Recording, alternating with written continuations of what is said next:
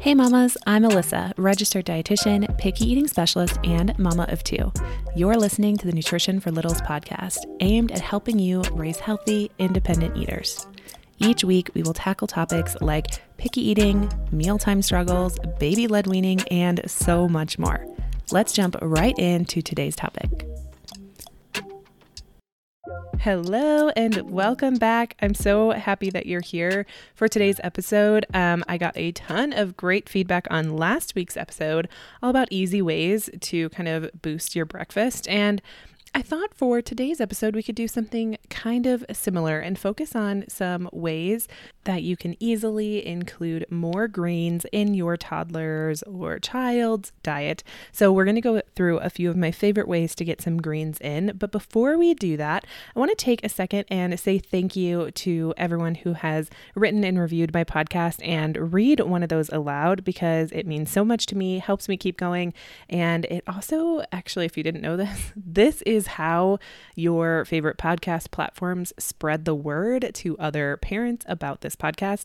So it truly helps me, but it also helps other moms just like you find this podcast. So if you find it helpful, scroll all the way down, give it a written review. I would absolutely love it. And today's review is by Bits505, Solidarity and Picky Eating. This podcast is just amazing. I love how real Alyssa is and how practical her tips and discussions are.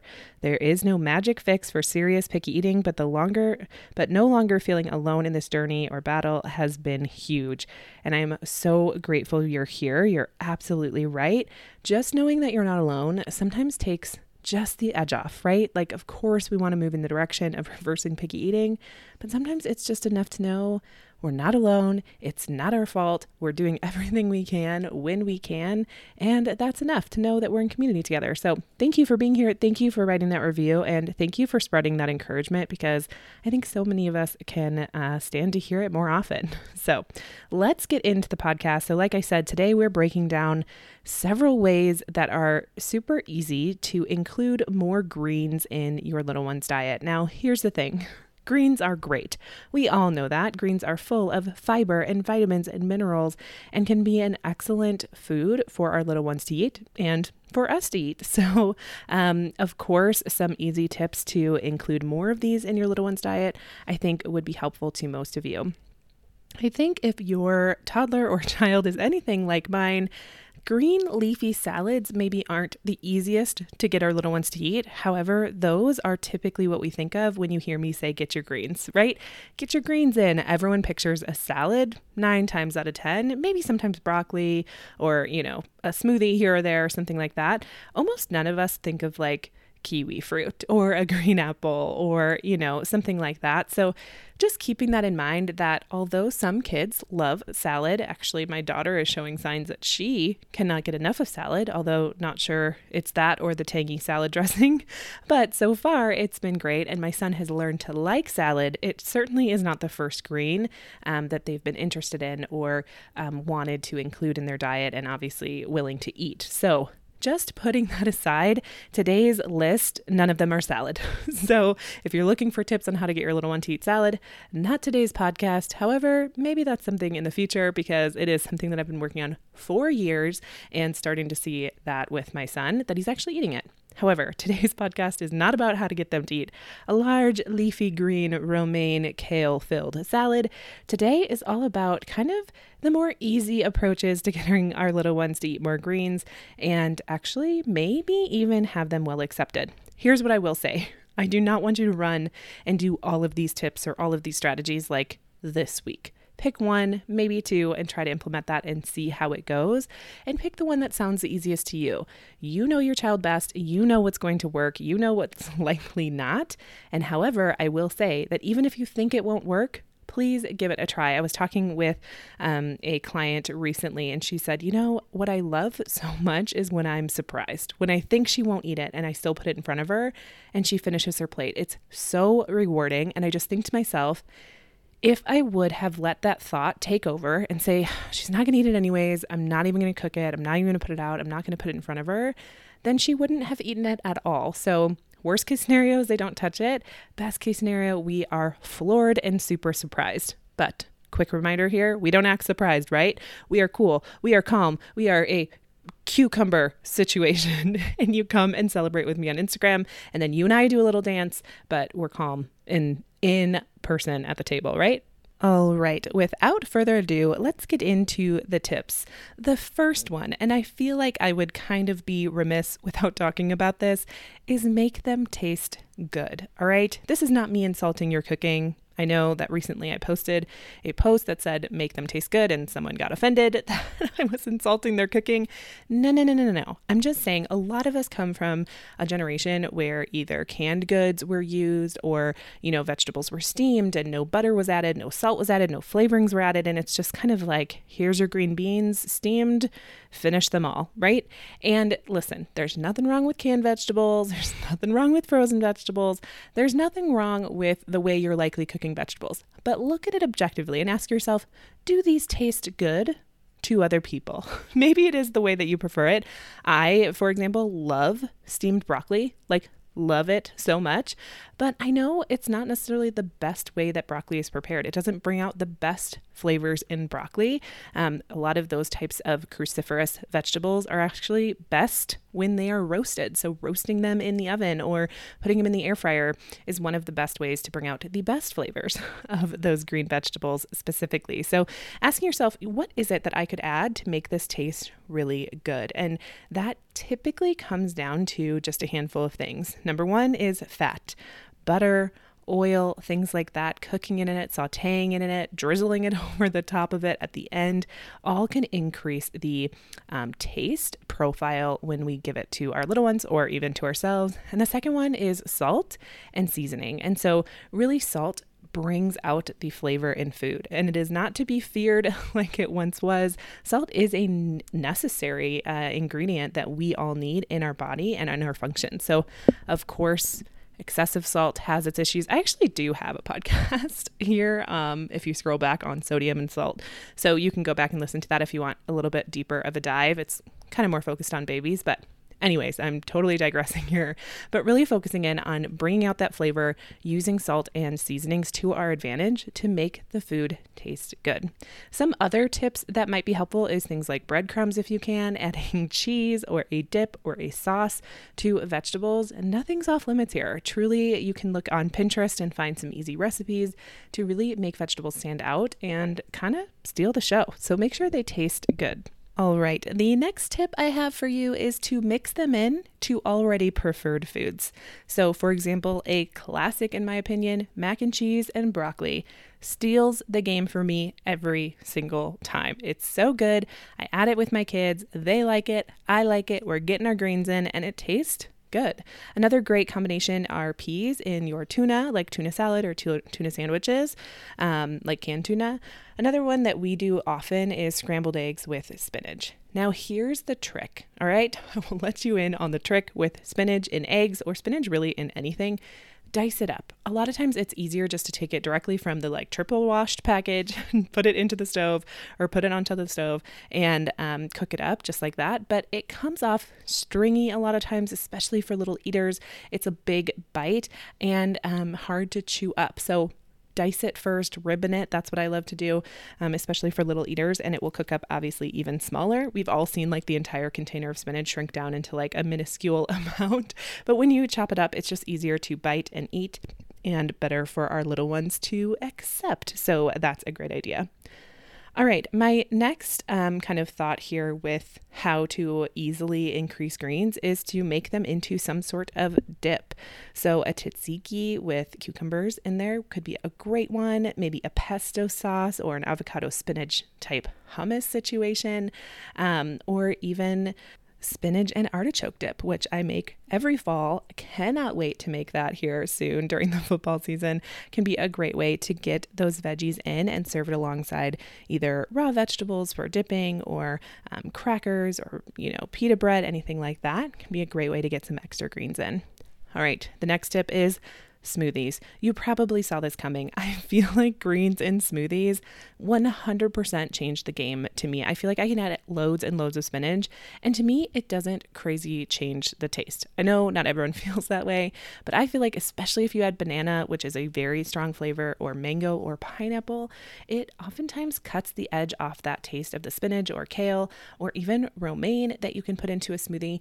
And if you have a decent mixer or blender, I should say, it really does cut it up so fine. And oftentimes our little ones don't even taste it. But I would recommend, if you can, get them involved, putting the scoops and handfuls of spinach in there. Because I think sometimes truly the look on their face to see this huge mound of spinach turn into practically like a 4-ounce cup of juice is kind of amazing. So that can be a great tip there.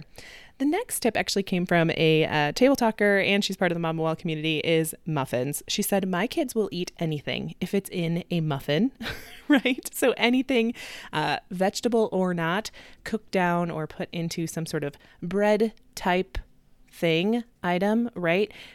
A little bit more accepted from our little ones. So there are recipes galore for spinach muffins or things like that. Broccoli muffins. Actually, if you have my revamp system, I do have a broccoli cheddar muffin. I have a spinach muffin. I have zucchini chocolate muffins. So good. I have spinach pancakes. Those sorts of things are all inside the revamp system. So if you don't have that already, I can link it down in the description box for you. But that has several recipes to get your spinach or your greens in general into some sort of bread-like product, which typically is more accepted by our little ones as well.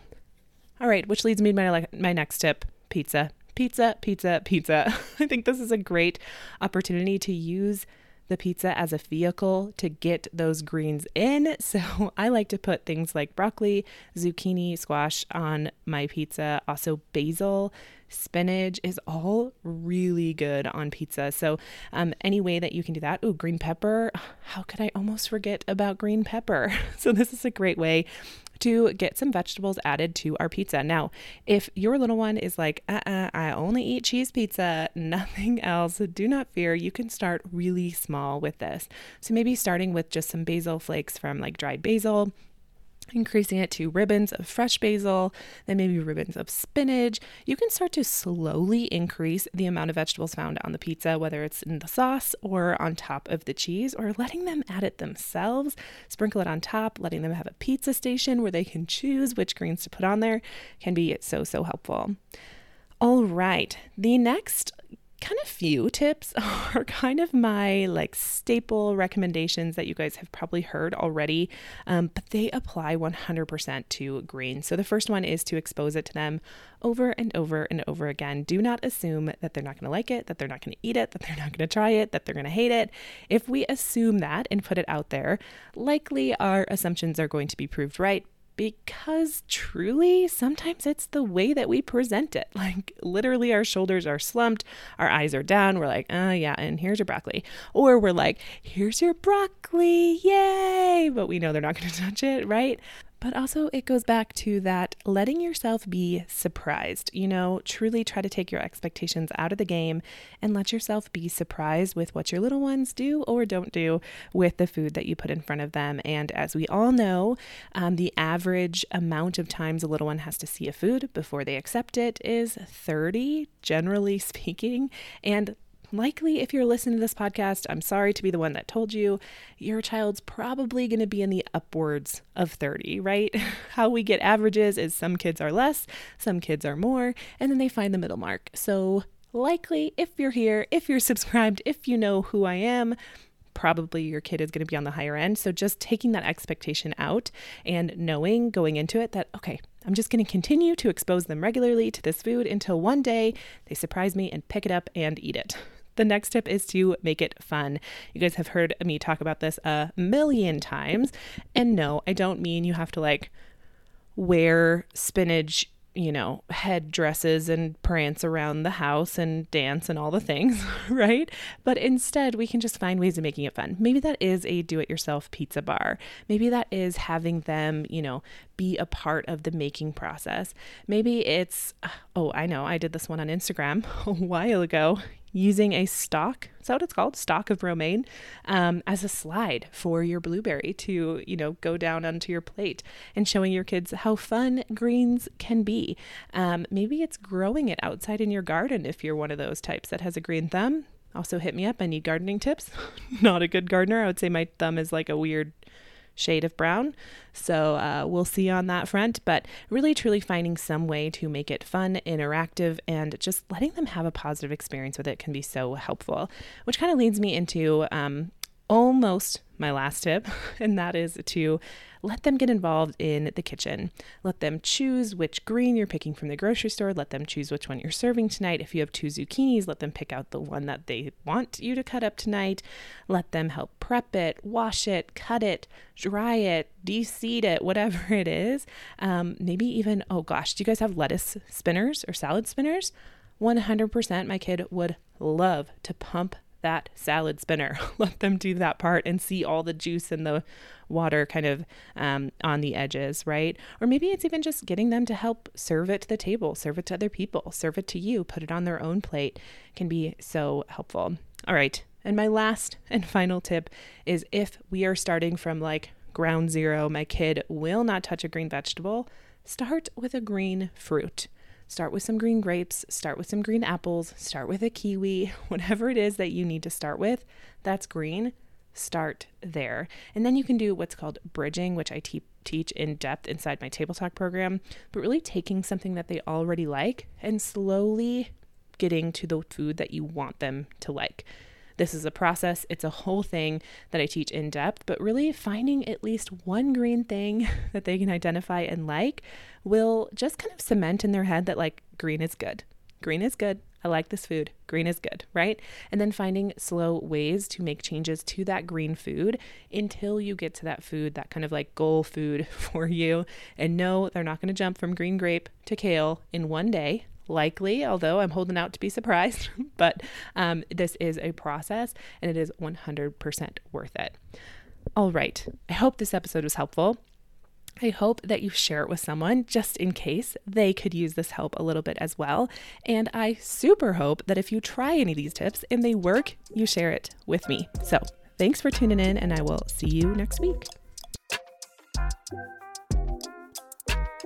Thank you so much for tuning in today. I hope you're walking away with some tangible ways to bring peace to your mealtimes. And if you like this episode, please subscribe and tell all your mom friends. And as always, the best compliment you can give me is leaving a rating and written review, which also helps other mamas like you find this podcast too. You can find more from me on Instagram at Nutrition for Littles. Do you have a question you'd like me to answer on the podcast? Email me at alyssa@nutritionforlittles.com. All right, until next time, mamas.